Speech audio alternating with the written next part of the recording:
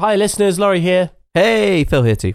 Welcome to What We've Been Watching. I don't know what episode we're on. We're not really keeping count with this series, are we? It's not like that. It's just what we've been watching this week, man. That's right. Listeners, in the very rare case that you might be new to this, what we've been watching are 4 movie reviews that Phil and I are going to give to you. They're not at the cinema, they're on DVDs or they're on streaming services. Basically, classic films that we're watching and telling you what to think about. Hopefully great for recommendations at the weekend, the evening, whatever. Also, if you've ever been uncertain about a film, you can get a little heads up. So maybe it's one to avoid. Exactly right, Phil. And as always, we take your suggestions. So if you want us to review a specific film or you want to comment, then send something to superbabybros@gmail.com and we'll do our best to read it out or act on it.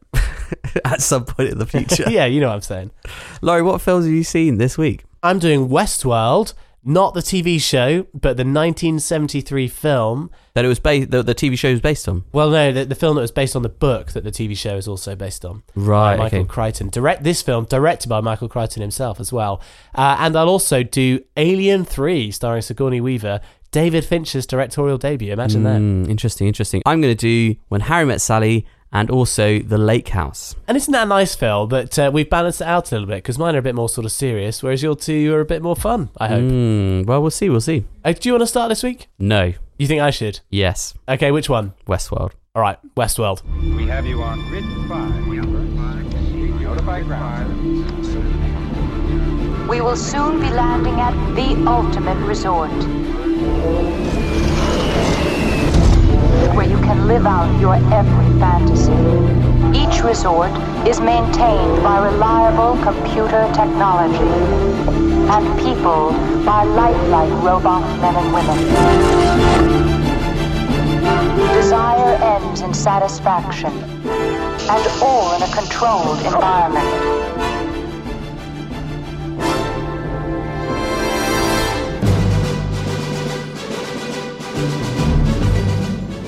I love this place. There's a lot to do here.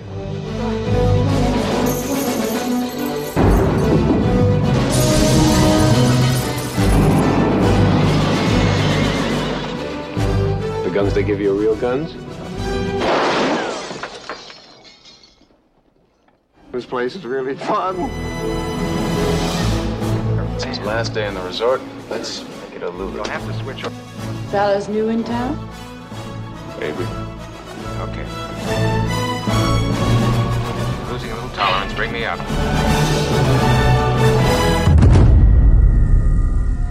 They're not responding. Should we cut the main power grid, sir? It'll kill the life. Shut it all down. Shut it all down.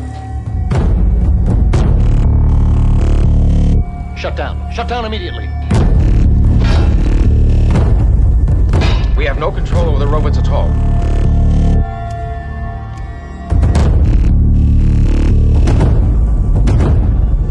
Raw. Oh my God.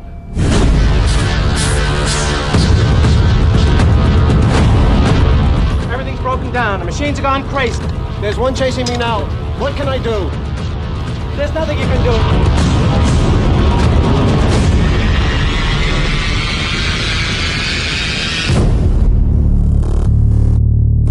Very modern sounding trailer there. Yeah, is that the original one? But I'm not entirely sure. I'll dig around, but it certainly gets the point across, doesn't it? Gives you a flavour for the film. Yeah, so listeners who've seen the HBO show, in some ways, probably more well-informed than I am, because I haven't seen it yet. I don't have Sky, so I've not been able to watch it. You've seen it, haven't you, Phil? I've seen bits of it, yeah. What's the basic plot of that? I think it's very similar to what this film is. It's about a park where you've got robots who help inhabit this world, and you as a punter can pay a lot of money to go and basically imagine you're a cowboy and pursue whatever your heart desires really in this world, this Westworld. That's cool. Yeah, well, that is exactly how this film starts. Yeah, so it actually starts quite nicely with TV interviews. It's got a guy who works this company, Delos, I think it is, and he's interviewing people who are coming out of Westworld saying, what did you get up to? And there's a guy saying, I was a cowboy. I killed 6 people. Well, I thought they were people. I'm not sure. Maybe they were... And it instantly, quite unsubtly, makes the point that this is people being uninhibited. Living out their fantasy, right? Exactly. Grand Theft Auto style, shooting, robbing, sleeping with people, doing all this stuff. And there are 3 worlds. There's Westworld, like the Wild West. There's Roman world, which is ancient Rome. And then medieval world as well. It's got knights and, classic Mickey taking out of Hollywood, basically. And, well, what can I say, listeners? I think, to be honest, The first and foremost thing, which I cannot get over and will probably be thinking about for days, if not weeks to come, is I have never seen a more convincing movie doppelganger than in this film. And I showed this to you, Phil, because I could not believe my eyes, and it took you a while to get it. I didn't quite twig, but then once it was pointed out, I couldn't unsee it at all. It is very convincing. Basically, Christian Bale's in this film. He is. It's unbelievable. It's the most uncanny resemblance I've come across. It's actually James Brolin, who's the father of Josh Brolin.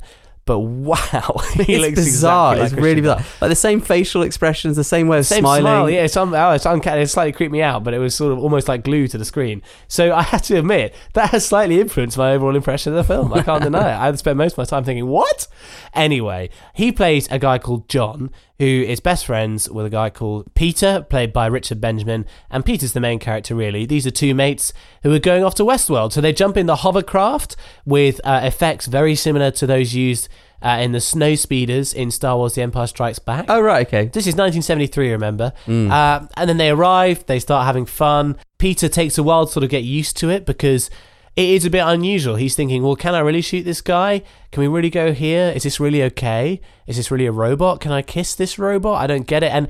But then you see him gradually getting seduced by the place, and he does sort of succumb to it. And John is clearly an old hand of it. He loves being there. He's acting all Mr. Tough, Mr. Gunslinger. You can tell he loves being in Wild West World. In the meantime, guys in a control room, they're doing control roomy things, making control roomy comments, trying to make sure everything happens at the right time, everything is working properly, occasionally commenting on things that aren't working the way they should. And we see the sort of back room of Westworld, which is more or less a medical bay, but it's actually a technical bay. Repairing the robots. Exactly, especially ones that have been shot the day before. People come in, they give them upgrades, they do all that kind of stuff. And we're constantly reminded that they really are robots. And of course, as with any film, especially with Michael Crichton in it, that stars androids, stuff starts to go wrong. The androids start to apparently either think for themselves or malfunction, and the dream world turns into a bit of a nightmare, Phil. Oh, classic, yeah. classic. Now, unfortunately, I found this film on its own terms to be a clunky and tedious affair, which is pretty much unforgivable given the subject matter, because it should be fascinating and like a visceral movie to watch, because there are these incredibly lifelike robots who suddenly start to become frightening robots. But it isn't frightening at all. The basic sort of structure is loads and loads of setup, which is interesting, but they don't do anything at all with the thematic content. They just let it play out normally. And then it is all of a sudden flips over into a deadly chase sequence rather than an exploration of anything at all. So I think the central core of the film, you know, the psychological, philosophical questions were completely sidestepped, which is really, really weird, given that is one of Michael Crichton's main strengths as an author, if you've ever read Jurassic Park. Yeah, exactly. Yeah. It's all about the moral ethics of raising up these extinct animals, isn't it? It's fascinating, and he writes brilliantly, but he directs this film and wrote the screenplay. If there's one guy you'd think would get it right, you'd think it was him. But tricky, different game, isn't it? Well, but I mean, it's not entirely. It probably isn't entirely down to him, because there are notes in the production that he specifically wanted to direct himself, and other studios wouldn't really let him do it because obviously he's a bit inexperienced and he's a writer. So he only allowed MGM, I think it was, to take it. And lots of other people hadn't worked with MGM at the time because they had a reputation for being controlling and making bad edits and stuff. But he still went with them because they let him direct. And obviously they came in and meddled. Well, there's obviously something would have gone on there. So, you know, it's hard to say whether we're seeing his vision for it or not. But unfortunately, you know, especially if you're in love with HBO's Westworld TV show, which I hear is basically full of Game of Thrones-esque, you know, raunchiness and violence. Am I right? I mean, it takes the idea of the people coming to this park to do whatever they want, and it addresses that. But actually, literally, and in an R-rated manner, I take it. Yeah, but it's not really about that. This show has been hugely successful, man. It's been the #1 opening season for HBO ever. Well, exactly. And so I think if that's kind of what you got in mind, that you need to try and forget that completely if you're going to try and give this film adaptation a go. What about, what's his name, the King and I man? Yul Brynner. Yeah, he's in this film, He does. He plays the king in The King and I. Yeah, so he plays the gunslinger, who is this sort of Wild West outlaw who they shoot up quite early on. He's at the bar, and Peter hesitantly says, "Oh, you making trouble?" It's quite a funny scene to watch him try and pretend to be a cowboy. And then just as a quick aside to that is done quite nicely. The slight pathetic nature of what's going on. How it's kind of a rubbish fantasy. It's a bit lame, and it actually makes the men look really silly because it can only be as real as you allow it to be, and they decide to go in and think of themselves as cowboys, and that's a bit lame, isn't it? That's communicated quite well. But yeah, so the Yul Brynner plays the gunslinger, they shoot him, he dies, and then the next morning he wakes up and confronts John, but Peter bursts into the room just in time and shoots him again, and then he comes back on the third time, and this time round he's angry and not playing by the rules. Wow, okay. Is he good in the role?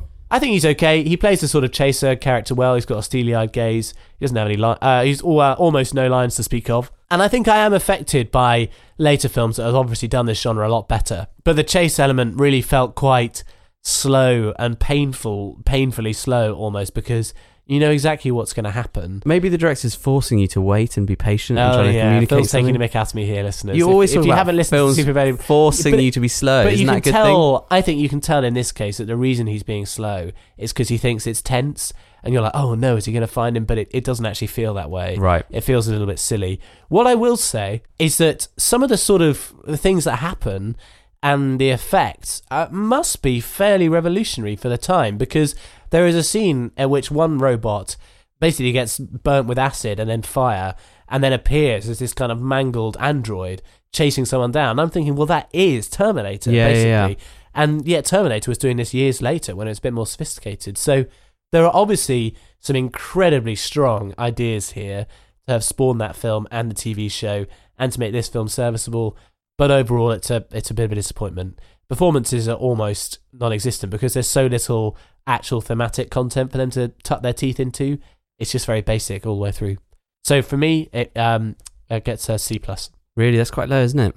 I think that's what it deserves, really. Is it worth it for Christian Bale? Exactly. I give it an A for the absolutely incredible doppelganger resemblance of James Brolin to Christian Bale. And specifically in this film, because if you go on the internet, you'll see a lot of photos of him with a moustache and a goatee. And he still looks exactly like Christian Bale. But this is the most obvious I've ever seen it, because he's clean-shaven. And he's even got a Christian Bale haircut. It's like, wow, I can't believe it.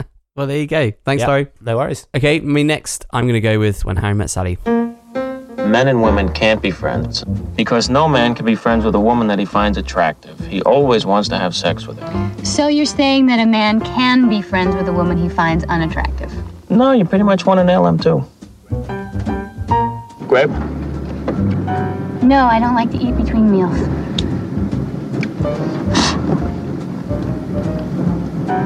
I'll roll down the window.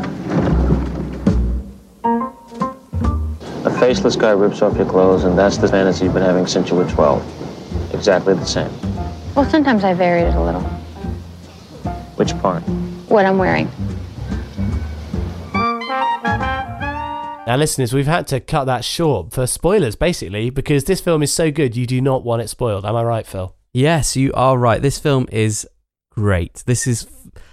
I'm just going to tell you right at the front, this is my favourite film. Is it really? Number one? I love this film. I think it's basically perfect for what it is. Wow. And I love it so much. For those of you who haven't seen it, I'd seriously suggest not watching a trailer on YouTube or anything like that to see about it, because it will be spoiled for you. This film follows, well, basically, as the title suggests, When Harry Met Sally. Harry and Sally are two people from the same university who end up driving on a huge journey to New York together way back in the day after graduating, and they realise that they kind of just don't really get on. They don't see eye to eye. They kind of have this kind of weird tension between them, but basically once they're done with their little road trip to New York, they say, right, see ya, and off they go into separate directions. But then fate would have it that they bump into each other years and years later, and then they strike up a sort of bizarre friendship. And this friendship, everyone else is saying, well, clearly there's something going on between you two, but these guys are like, no, this is completely unique, this is a special friendship. And then that original question that they raised on that drive to New York, can men and women actually be friends?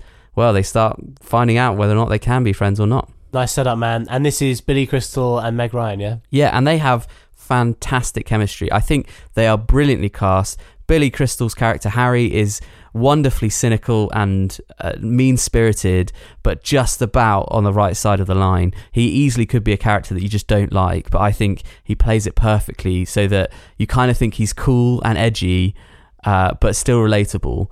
And then you counterbalance that with Meg Ryan's character, who is eternally warm and sunny, and Sally is this sort of everly optimistic character that really contrasts well with Harry. She's also quite conservative, isn't she? Because in some ways, Harry is a bit more free-thinking and philosophical, whereas she is much more sort of rigid. Do you know what I mean? Yeah. I think it's really well observed. It's written by Nora Ephron and also her kind of ex-partner, actually, Rob Reiner, son of Carl Reiner, who he directs it as well. So these two people who were in a relationship... And now they're legends and they're both independently are legends in the film canon.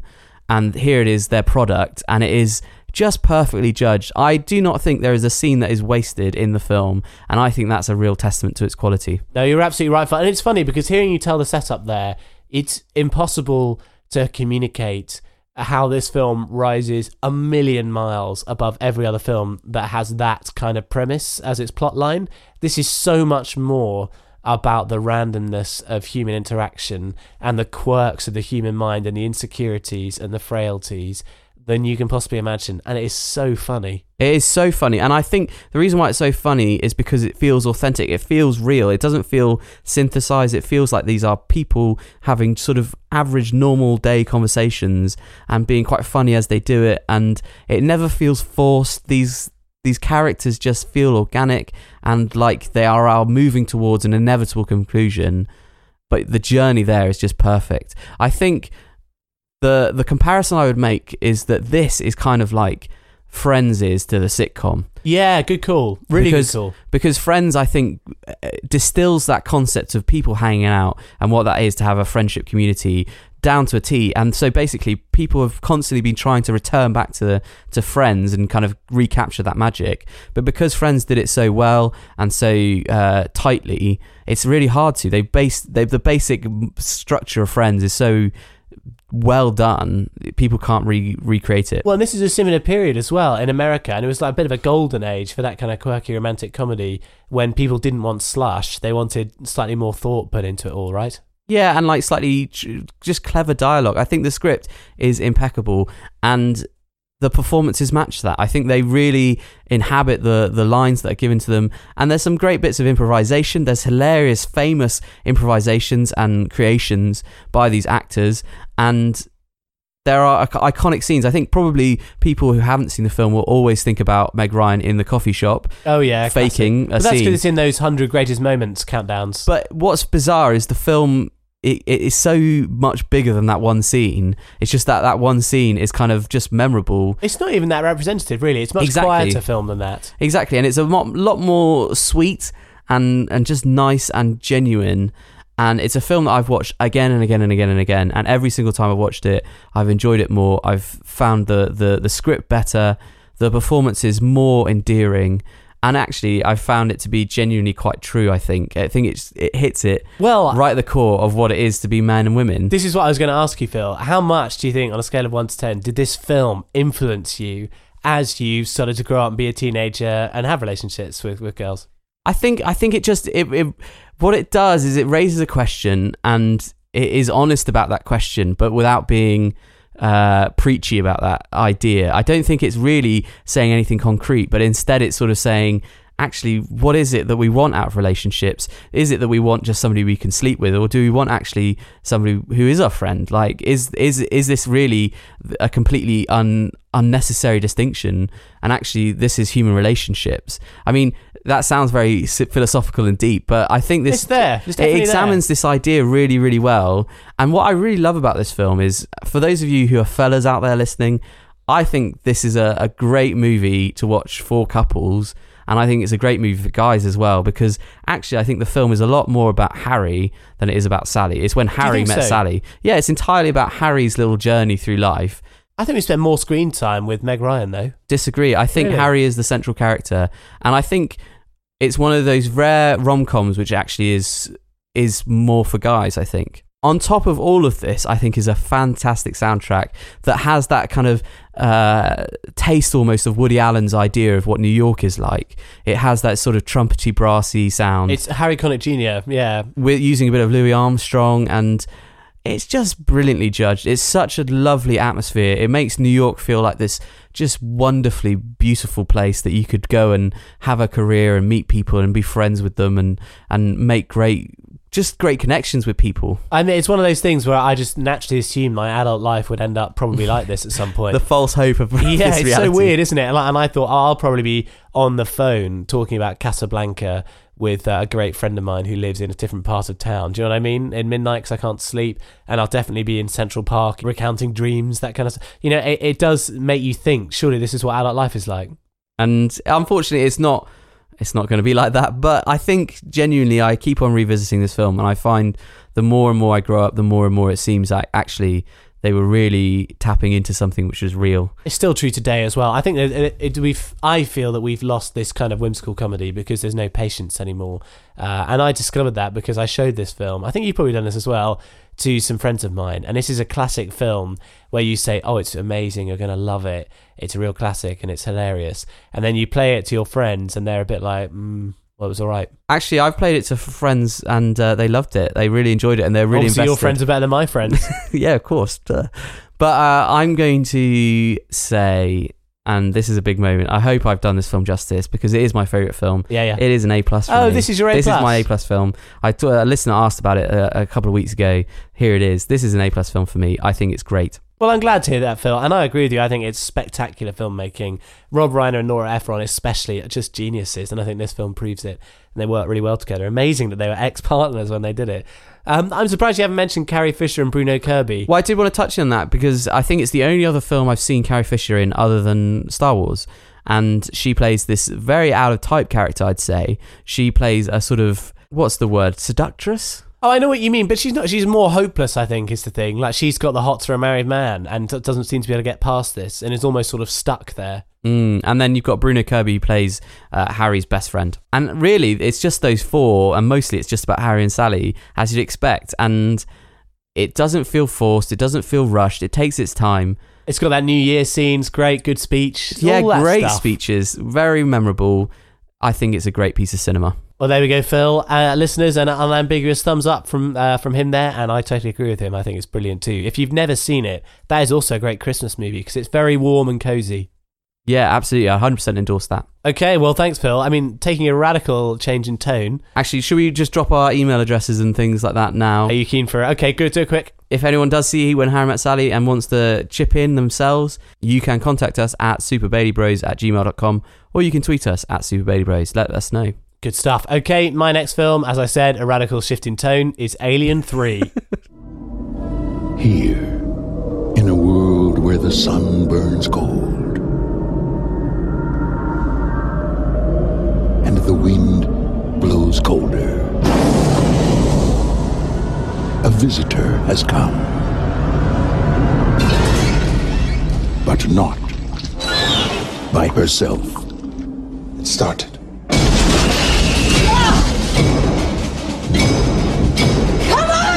The suspense is back. And we have no weapons of any kind? The fear is back. Ah! Don't look back, dude! Run as fast as you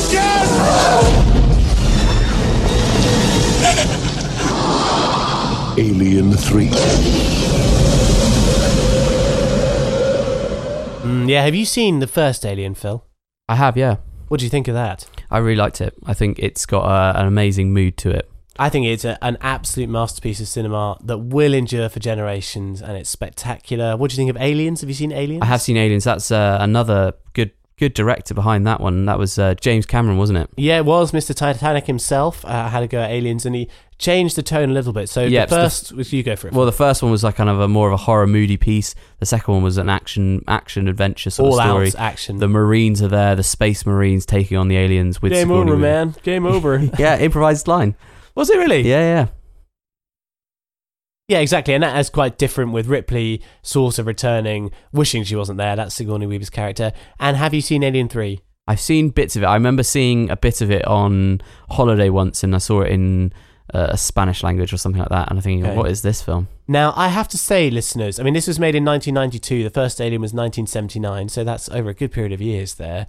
I don't know quite what happened, but I think it is an absolute shadow of its former self. This film borrows liberally from everything else that is good about the sci-fi genre and boils it down into a really, really mediocre piece of filmmaking. It's meant to be quite messy, isn't it? I don't think it even feels messy. I think it actually feels quite simple. It's just dull. It offers nothing that hasn't already been done, and the things it does add in that are semi-new are really like ham-fisted. And this is something that is hard to believe when you consider it's David Fincher at the helm. It is his first movie, isn't it? That's right, and not a very strong debut from the guy. You said you've heard him talking about this. Yeah, he basically was saying this kind of was a deciding film for his film career, because he started out doing special effects for Return of the Jedi, then he went into like music video production. He did some very, very well received music videos for Madonna and other big artists. He was a really big deal, and then this is his first big film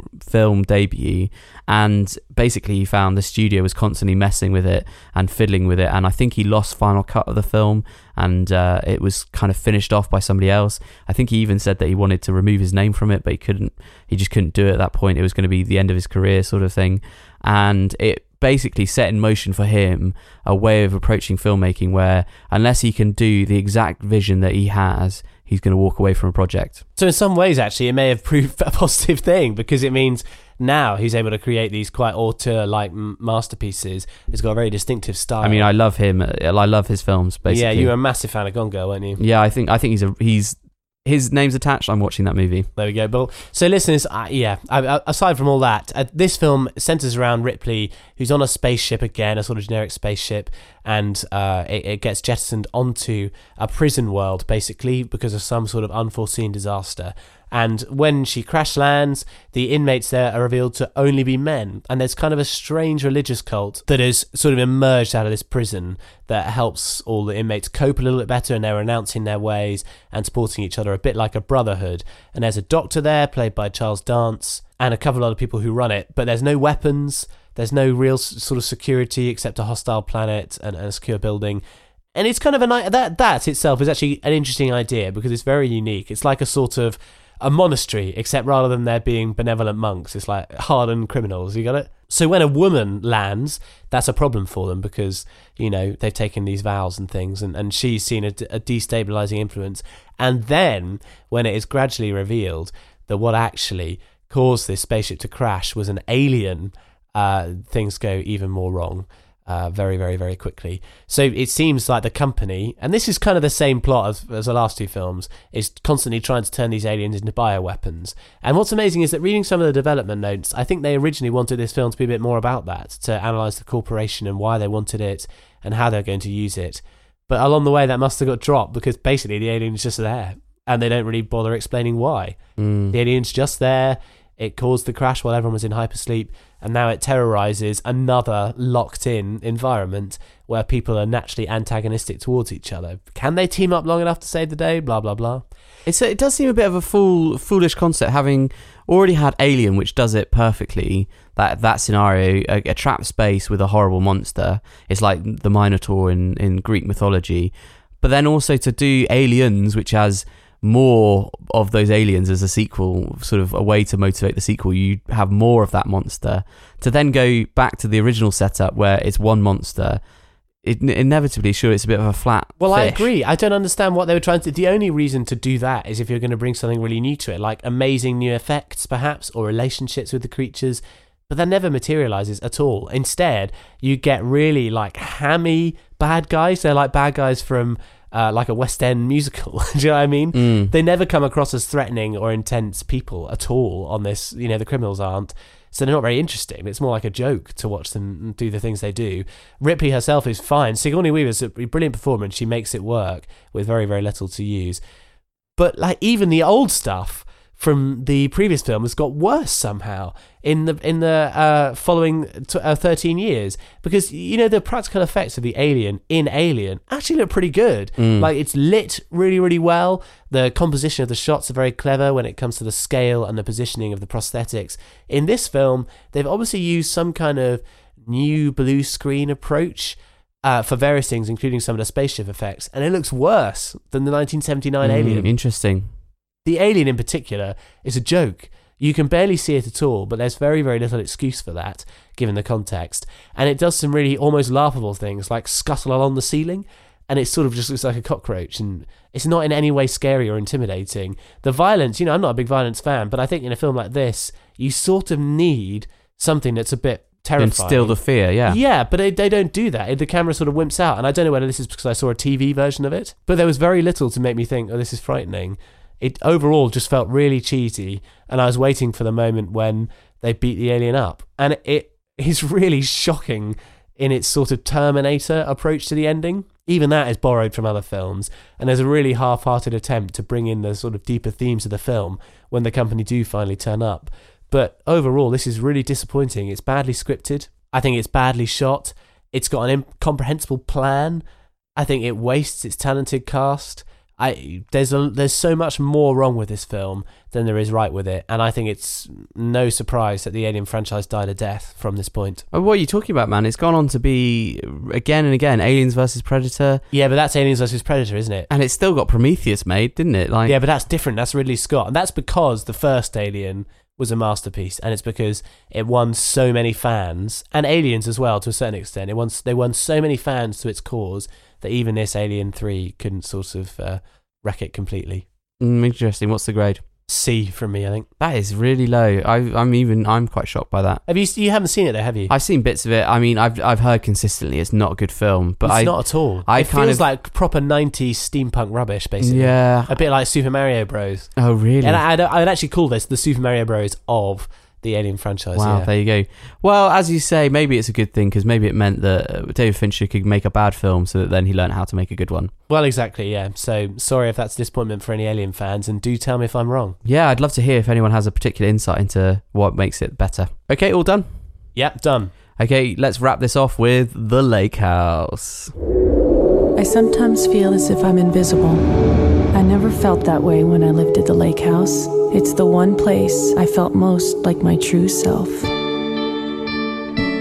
I bought a house on the lake. It's beautiful. Dear new tenant, welcome to your new home. I'm sure you'll love living here as much as I did. What do you mean you lived here? Since no one has lived in this house for years. For argument's sake, what day is it there? April 14th, 2004. No, it's April 14th, 2006. It's the same day, 2 years apart. Can this be happening? From Warner Brothers Pictures. This house is about connection. Comes a love. How's your sunset? Mine's beautiful. I only wish you were here to share it with me. Without limits. Even though this is clearly impossible, it's amazing. And a place that reaches across time. I miss the lake house and its trees. Thank you, Alex. Keanu Reeves. She was more real to me than anything I've ever known. Sandra Bullock. It's kind of a long-distance relationship. Pick a place, I'll be there, I promise. How? It's not meant to be. No, don't say that. Something must have happened. One man I can never meet. Him, I would like to give my whole heart to. The Lake House. I love this film. It's so bad, but it's great. It is like a big warm hug, but I think that trailer excellently spells out the ways that it's lovely and the ways that it is obviously not a good film.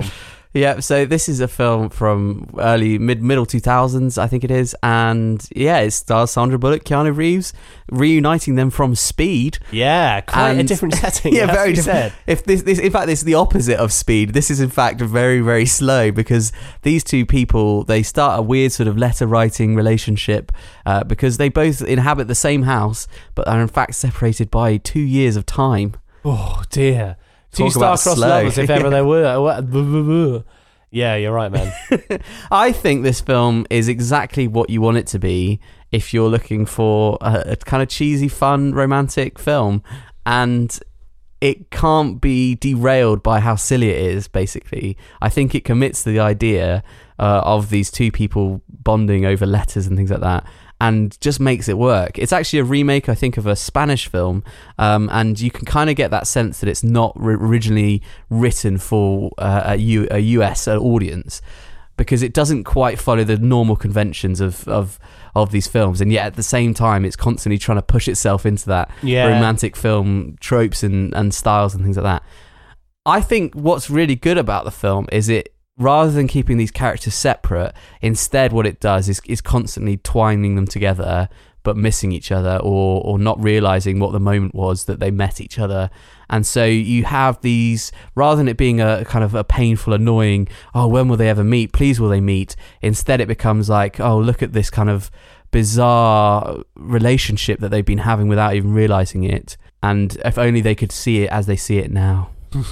You're so obviously in love with this film. It's like it's been writing love letters to you. I don't know why though, because it is awful. It is genuinely like my most shameful film that I love, and I think I like it because, in fact, there's one particular scene in which I still don't really know why I love it so much. It's when Keanu Reeves is making like some like soup or something, and he just says, "Come to Papa." Does he really?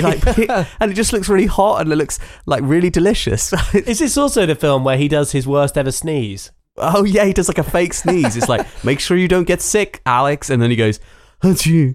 But it's one of the worst. No, it's terrible. Like it's famous for being some bad acting, basically. I think also as well, I have a big soft spot for both these actors. I love Sandra Bullock because of Miss Congeniality. She's the most likeable woman there is, apparently. And then also Keanu Reeves. I always feel like I want to defend Keanu Reeves because he in this film he's pretty good. He's decent, yeah, and he's obviously got something about him that means that he keeps on being in movies. Like, people can't hate him that much, but at every corner I seem to turn, people are constantly trashing him and saying how rubbish he is. I think it's that when he's badly oh, cast, he is bad. He is really bad. He's just so obviously the wrong guy for it. But I think one of the things that you like about him, and it is obvious if you ever hear him interviewed or see behind the scenes, is the guy works incredibly hard. Like, it's never his fault, I don't think, entirely. And he seems quite humbly doing his job. Like, he doesn't strike me as a big sort of movie star sort of guy. You're in love with the guy. Maybe I am. I don't know. He's different from the others, man. You know, he'll treat me right. Well, you haven't really said exactly what makes this film bad. You've admitted that it is. Why is it not good? It's bad because it's melodramatic. It's bad because you've got this stupid idea of these people writing letters to each other and somehow falling in love with each other, and that just doesn't really fly in a modern film. And the film even knows this as well, because rather than having the actual format of having an entire letter and then having to read that entire letter and then respond to that letter, it instead acts almost like it's instant messenger, so that they can react immediately to something that somebody said. Well, you know, I was going to say this because I think one of the reasons it chimes so well with people who've lived through our generation, Phil, is that MSN Messenger was a big deal when we were growing up, and you felt like you had the deepest connections with people on it. And when you hear them saying those things in the trailer, you think this is ridiculous. Like, how can you possibly feel that way about someone you've literally just written letters to? And yet, kind of, that is the case, isn't it? Yeah, it is that case, and it's quite nice. They play around with time, and there is that kind of question as if they've fallen in love, why haven't they met each other yet? And they do play that out quite nicely, and it just works for me. And I actually think the soundtrack is exactly what you want for this sort of movie. Some great little indie gems in there, which have entered into my iPhone. Your playlist, of course, yeah. Yeah, so I don't know. I keep on coming back to this film. It's warm, it's friendly, it's nice, it's cheesy. Guilty pleasure to a T. It does look amazing. Like, the lake house itself looks like a dream house. Like, a lot of the scenery is just fun to be in, because you think, whoa, wouldn't it be nice to live there? Or wouldn't it be cool to be an architect like that and just be able to chill? You know what I mean? Like, there's a lot about it that's very sort of dreamy and evocative. And I know what you're saying. It's good comfort watching, but it's not exactly, challenging you. Oh, no, not at all. Compared to When Harry Met Sally, Phil, I mean, this is different filmmaking. But yet, I'm going to give it... No, I'm not going to give it an A+. Don't be ridiculous. I think for what it is, though, I'm going to give it a B+, because I think it's good fun. And I think for a certain type of mood, it is perfect. I think I'd agree with you there, Phil. Certainly better than The Holiday, let's say that. Oh, controversial. Especially at this time of the year. Are we going to do The Holiday soon? I'd quite like to. I think we might have to. I might get my wife in to defend it. Oh, really? She's a big fan. I kind of like The Holiday, but also hate it as well. I feel conflicted about that film. I'm on the one side, I think, yeah. Just the H. All right. Hey, well, that's everything, isn't it? That's 4 movies. Tell us what you thought. That was When Harry Met Sally. That was The Lake House. That was Alien 3, and it was also Westworld, the 1973 version. So if you have any thoughts on those, do email it in. Do email in if there's a film you'd like us to do on what we've been watching. People have done already, and thank you to those who have. We will get around to doing it someday. We just are trying to fit it all in. It's been a busy few weeks for you, hasn't it? It's not been easy for you to catch up. No, so hopefully I think I've kind of made it over the hill, so should be a bit more ready and easy and willing to do suggestions. So do send them in. Good stuff. Okay, listeners, we'll be with you again next week. Happy weekend. Happy weekend. Bye. Bye-bye.